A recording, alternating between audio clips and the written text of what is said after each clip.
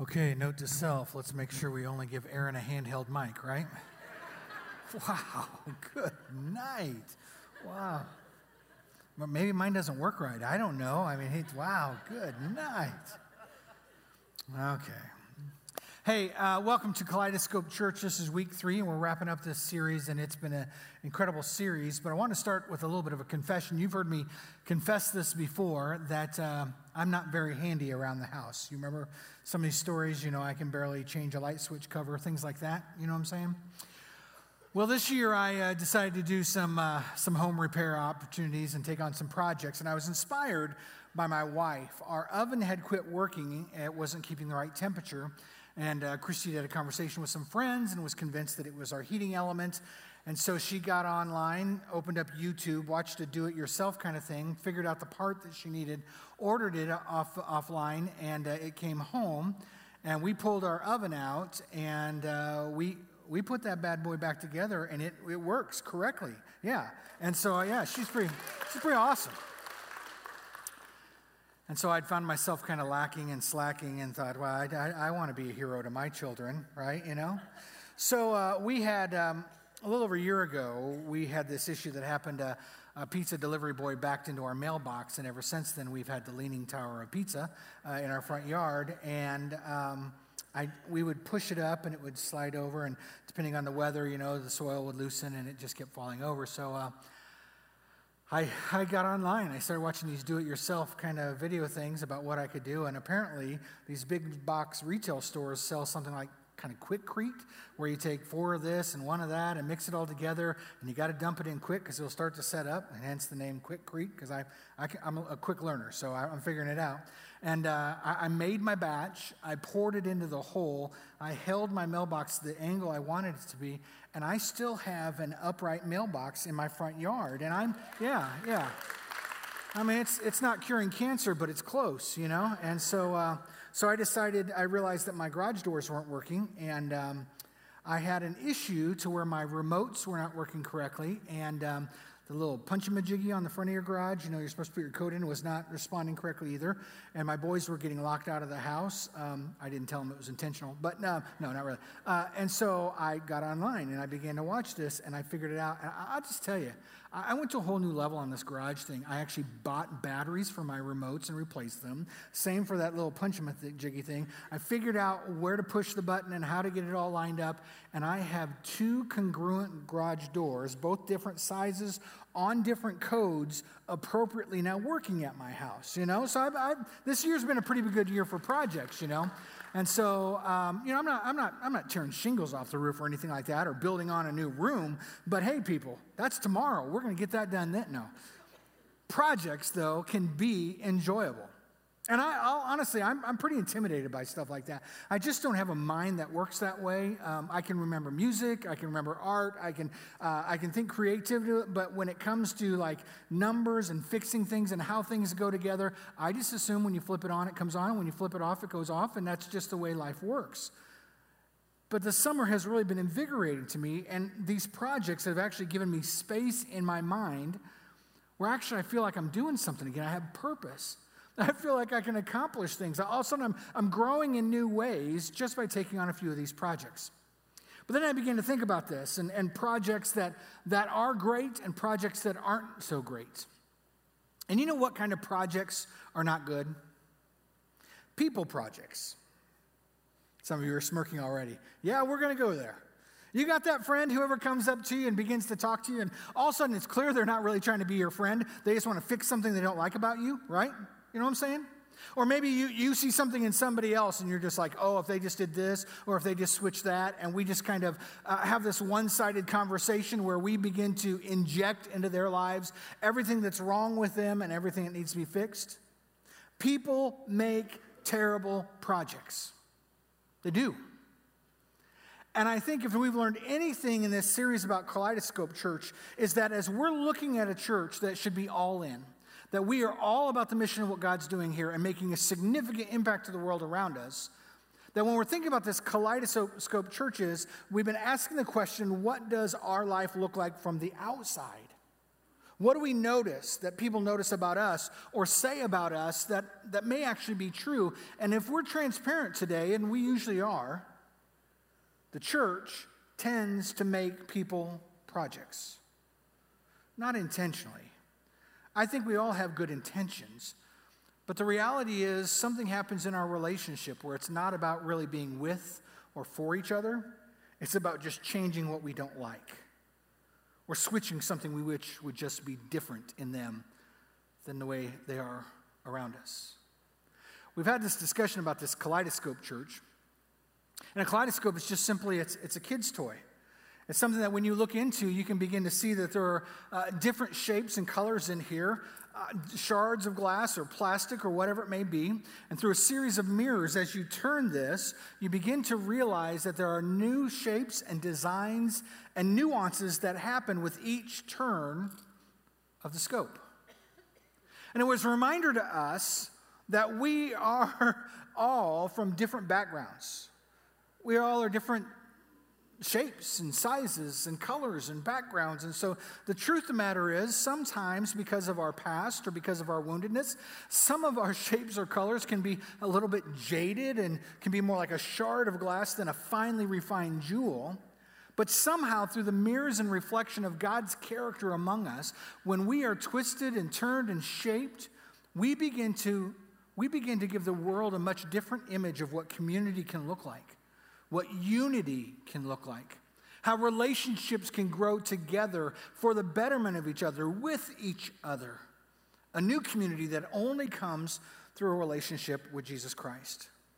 You've kind of heard us walk through the series of where we've been trying to head with this, and today's big idea is simply this. To truly love someone, we have to build into each other. Now, this week is different than the last 2 weeks because we've talked about being with people and for people, but this is about each other. This is where the rubber really begins to meet the road. And if we were to summarize really where we've headed over this series, we would say something like this. Love or unity is a progression, okay?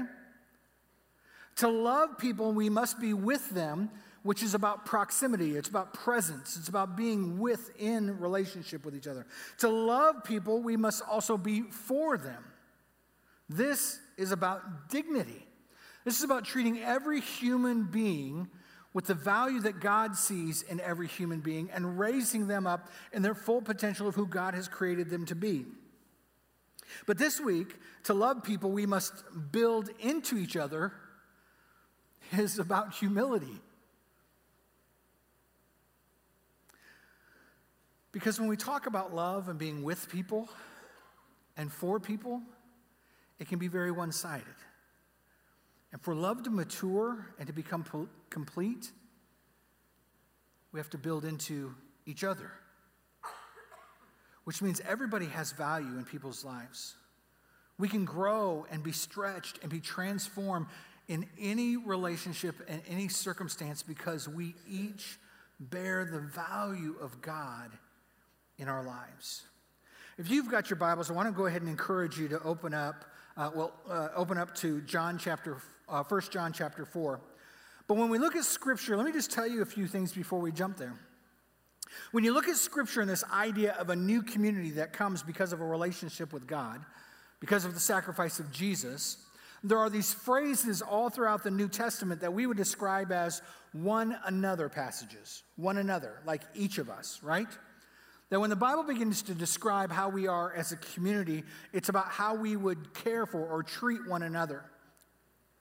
There are over 59 passages throughout Scripture that speak to one another passages or how each other should treat each other. Their phrases or statements like this: accept one another, bear with one another, care for one another, carry one another's burdens, encourage one another, forgive one another, restore one another, submit to one another. Now, I understand that's radical concepts when it comes to relationships and people. Because most oftentimes the people we invest and allow to invade in our lives, we usually gain something from, right? It's about where we want to grow. It's about what we want to add. It's something that we want to hope for.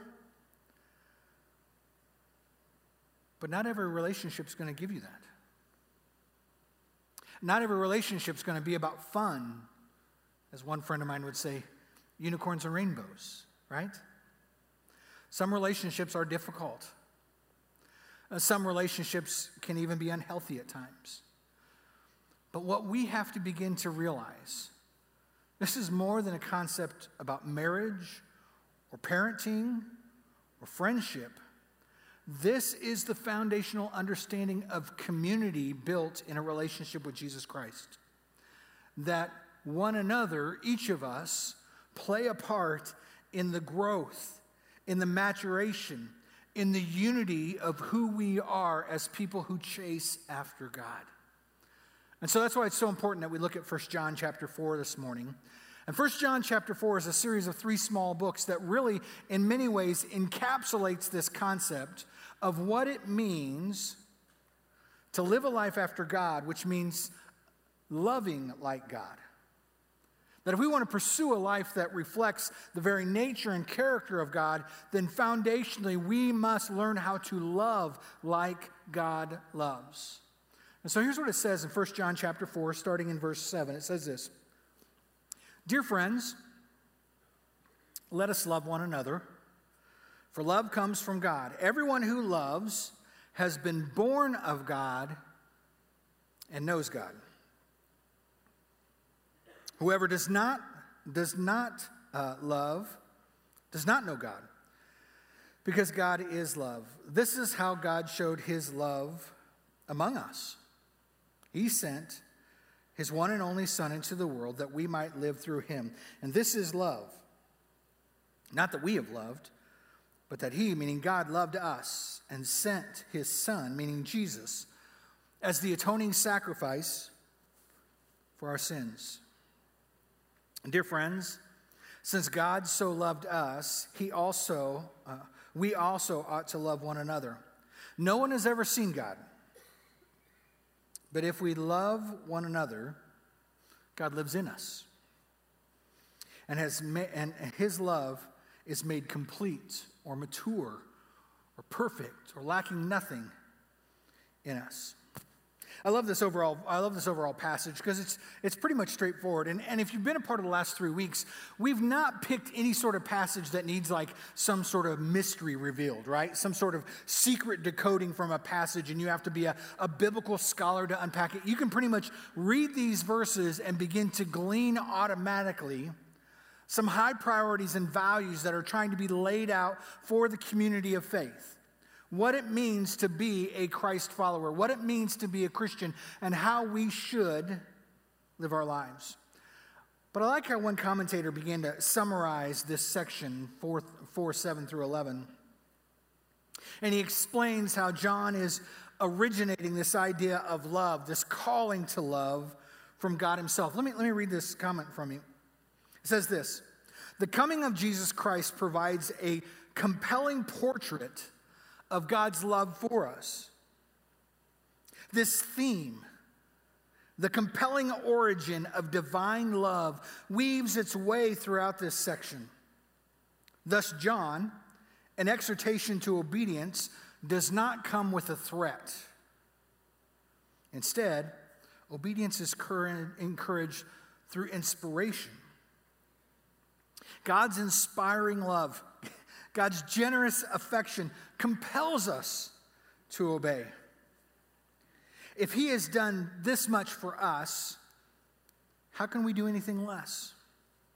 Genuine love cannot be exhibited in any community unless it reflects God's love, unless it is empowered by the experience of being loved." It's an incredible thought. And the author, John, begins to kind of put it together, and he gives us some reasons why we might or why we should love one another. So let me ask this question for us. This is, why do we need Why should we love one another? I think there are a few reasons that John is trying to emphasize or summarize out of this passage. First and foremost, the reason we should love one another is because our source of love is God. When we talk about love, we're not simply talking about a friendship love or an erotic love that someone would have between them and their lover. But we're talking about a true unconditional love, what Scripture would call an agape kind of love, a love that loves because it is love, because of the inherent value that we are as God's creation. I mean, we have to understand that God loves all of creation, but we, humanity, is God's most prized creation. God leveraged everything so that we might know his love. Matter of fact, God created us in God's image. And that tells us that we have been impressed with a longing and a likeness to be in relationship with God. And because of that, we value every human being because they have been impressed with the likeness and the longing of God. But John makes it pretty simple here. He just says, hey, if you love, you must know God. And if you know God, you must be someone who loves.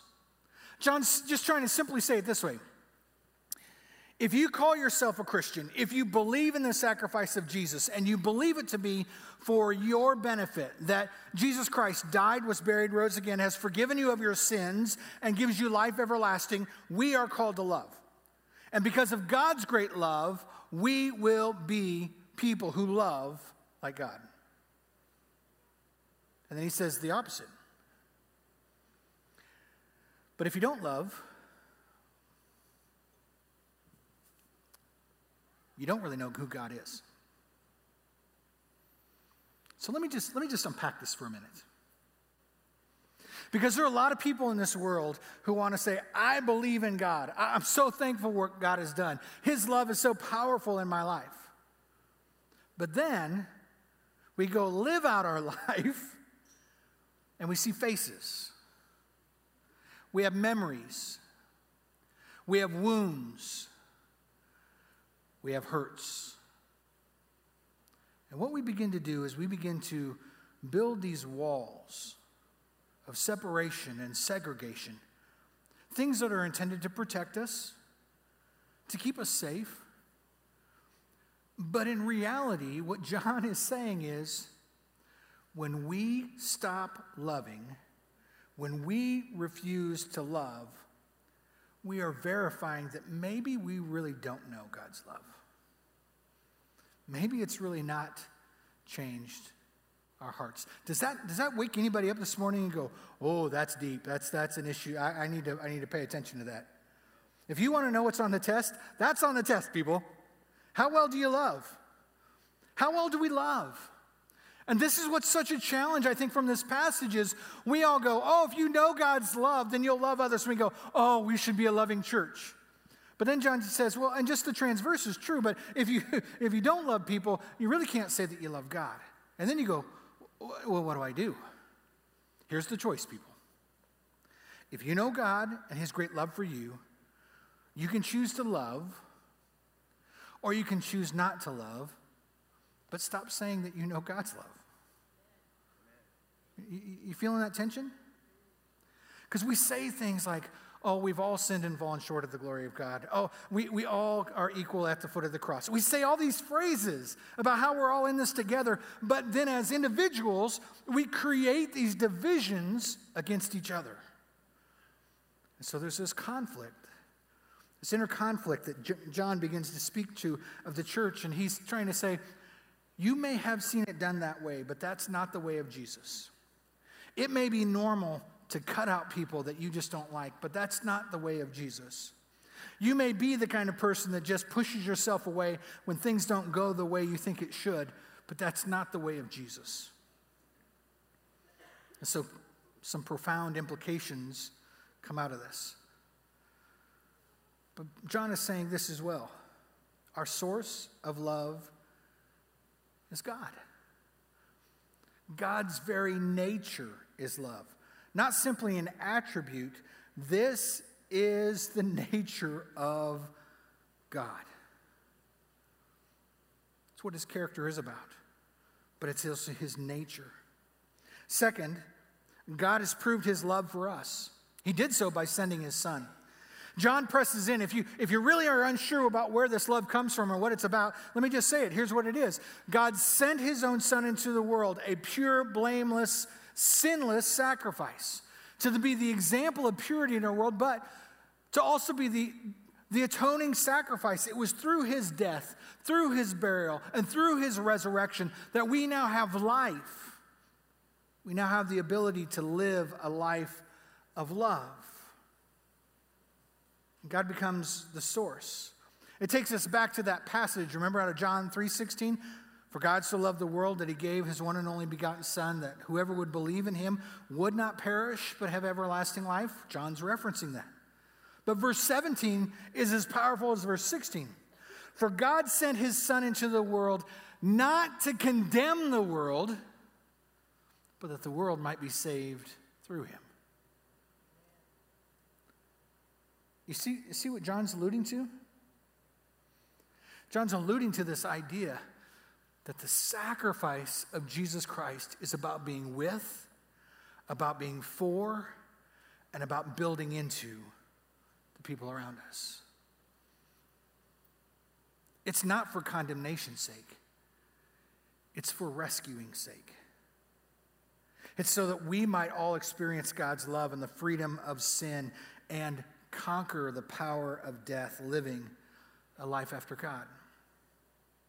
Ultimately, though, third of all, John is alluding to this.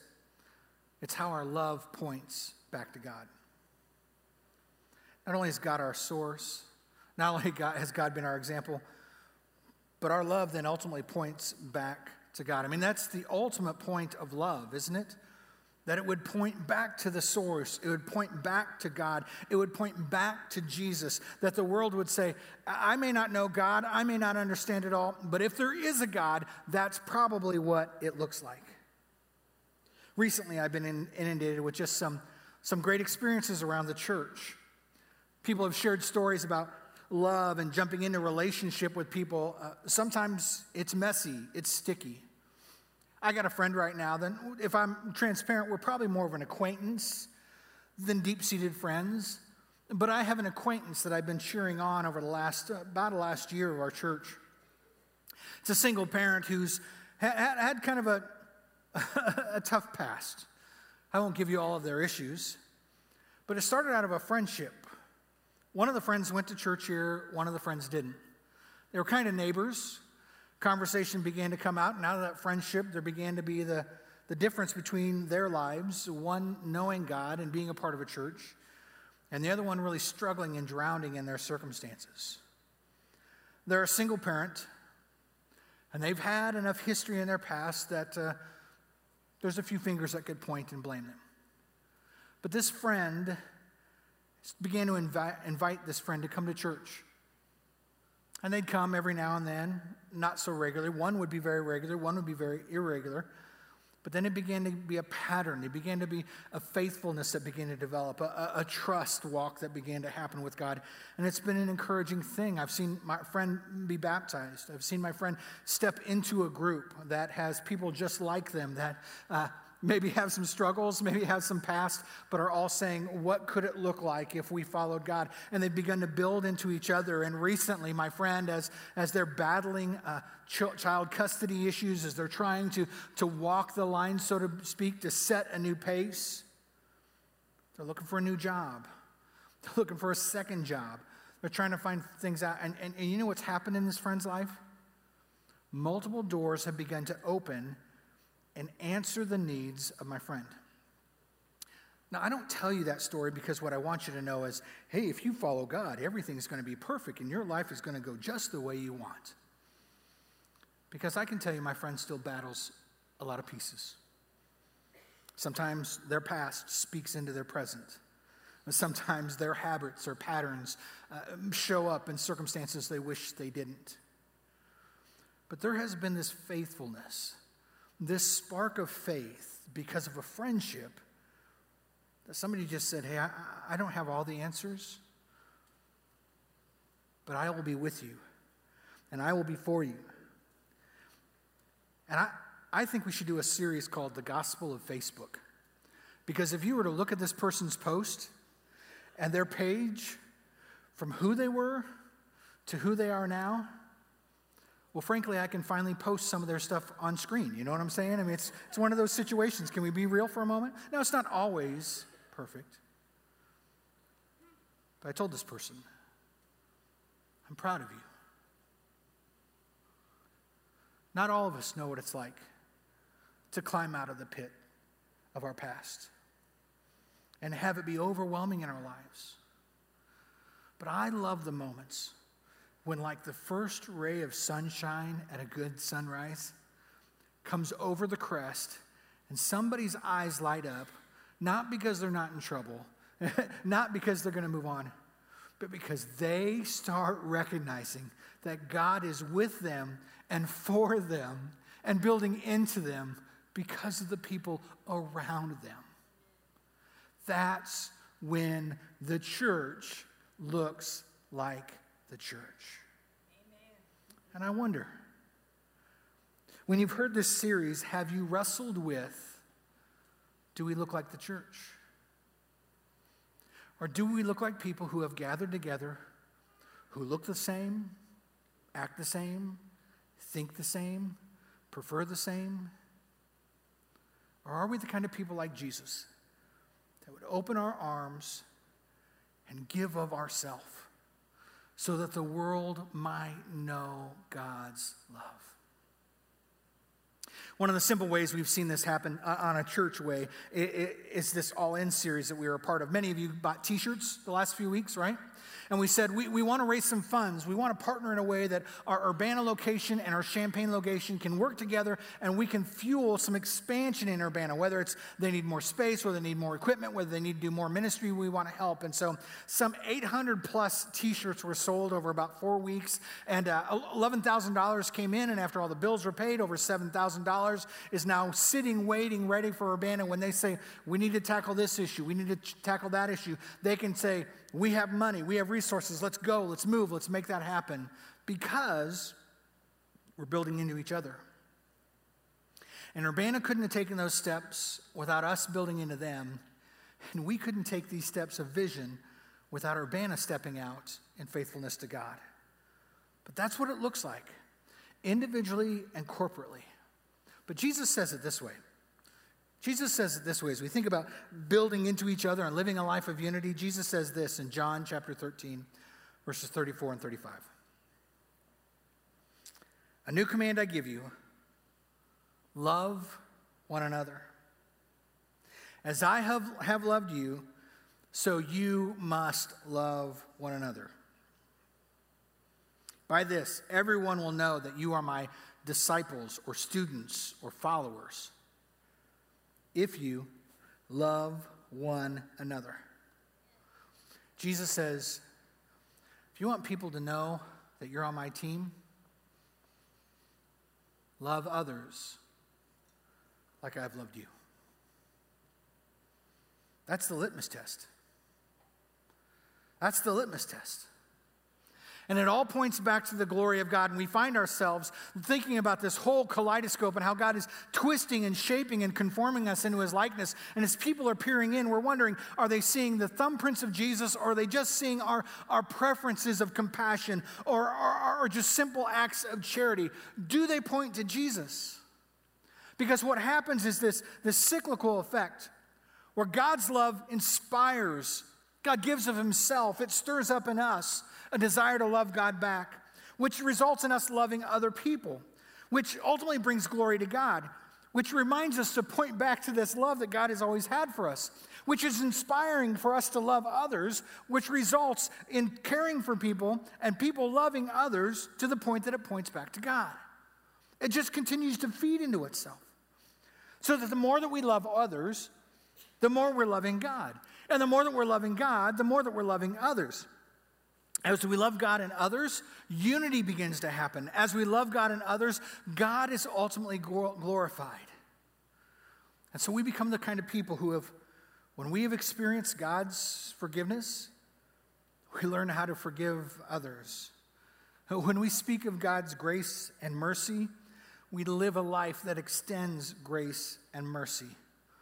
When we see truth and justice happen in front of us, we bring truth and justice to the people around us that need it.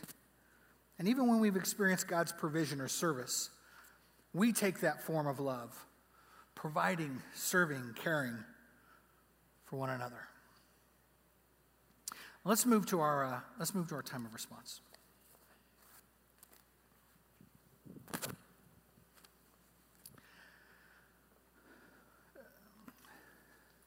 So we started this series 3 weeks ago, 3 Sundays ago. And as a staff, we started this conversation about, okay, so what's it look like for us to talk about being a church that's built on unity, a church that's committed to loving in the way only Jesus would love. And it was the pie in the sky kind of conversation a year ago, and then it got real time, it got here. We've gone through, as a staff or as leadership, we've gone through some wins, some losses, some ups, some downs. And all of a sudden there's some real-time life that, maybe you sit across from a table with somebody that you're not on the same page with anymore. Maybe you're in a conversation or in a meeting where somebody made a joke that wounded you. Even as church people and people who get paid to love Jesus, we're imperfect. We're very imperfect people. And sometimes it's a conflict to stand in a room where we say we love Jesus and then to go through hard times together. Now, some of you are new today, and what we're going to do in this moment, I want to take this step for a moment to explain what's going to happen here. We're going to sing a couple songs, and we're going to take communion, which is the reminder of God's broken body and his shed blood, that his body was broken. That's what the bread points to, and the juice reminds us that his blood was literally shed. We have these benches where people will come up during the songs, and people will pause in prayer, and we have people that will respond by giving of themselves. So the giving boxes, the Give app, or they'll take a connection card and take some next steps and put them in there. But many of you were in this room last week. And I went really long last week. Do you remember that? Anybody get an amen on that? Were you here? Amen. I'm just going to tell you.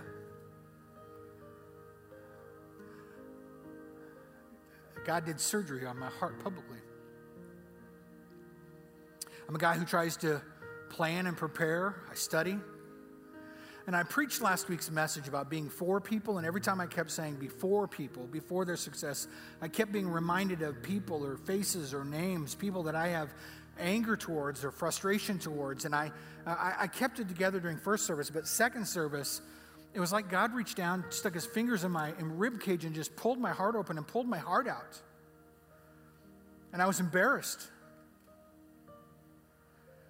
I saw my heart for what it was, not some crazy vision or anything, but I just sensed that I'm standing here and we're talking about this, and I'm not the only one who goes through this, but I haven't said it. And so I said some things about how I hate that passage, and how I've got people that I'm not for, and I've got people that I've cut out, and I've got people that I've held grudges against, and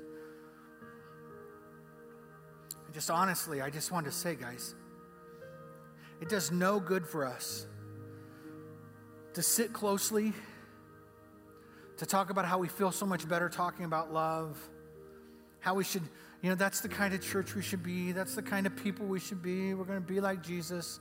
And then we continue to, in our hearts, hold these deep-seated grudges, to literally invest in these dark, toxic spots of our hearts and call it healthy.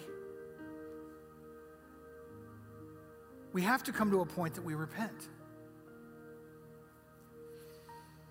And so last week I shared what I shared,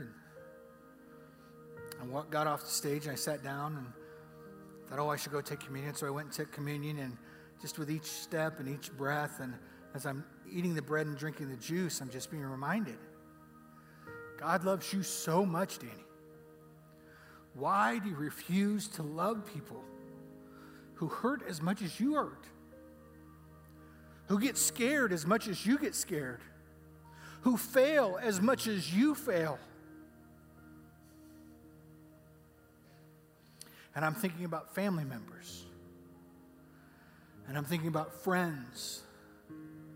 And I'm thinking about church people. And I remember going back to my seat, ready to just sit down and be done. And I just remember my heart's just, there's a breeze going through it. And it's like God's Spirit is saying, don't quit, don't quit. And I just felt the need to go pray. And so I joined some of us last week, and I prayed. And I cried. And I pray none of you ever have to watch me cry, because I'm an ugly crier, okay? Like Julia Roberts, ugly crier, you know what I'm saying? Vein in the forehead, carpal lips, the whole night. I mean, that's me. And I just began to sob. Guys, it does no good for us to have a spiritual pep rally where we feel good about ourselves and are reminded about God's love if we won't love like Jesus. And so as we sing these next songs, as we begin to move in response, may it be authentic. May it be genuine. May it be a witness to those around us that we may still be broken people. We may still be shards of glass, but God is twisting and shaping, and it's through His light shining through us that if we will love like God loves, they will see the design of a community that can only happen because of Jesus. You hearing what I'm saying?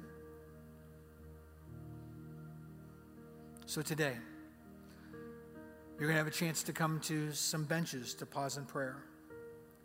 You're going to have the chance to go to a table, to eat the bread, to drink the juice, to be reminded that it's the death, the burial, the resurrection of Jesus that gives us new life. You have a chance to take your connection card, and maybe there's a next step that you need to take, whether it's towards baptism, whether it's towards a difficult conversation, whether it's towards whatever. You know what it is. Write it down. Get in a group, whatever. And then many of us will grab our phones, and through the Give app or through one of the giving boxes, we will give back to God, not because God needs our money, but because we're building into. We're sacrificing ourselves so that the mission of God continues to be advanced. Friends, can we go ahead and stand? And as you sing these words and prepare to respond, may God open your chest. May His Spirit blow through your life. And if there be a wound, if there be a hurt, if there be a face, may you bring it to God today. Because I'll just tell you, life is so much lighter this last week. And my relationships aren't fixed, but they will be. And the God who loves us so deeply loves our enemies just as deeply. So may we not be the obstacle. May we not be the wall, but may we be the bridge to learn to love in a way that only God can love.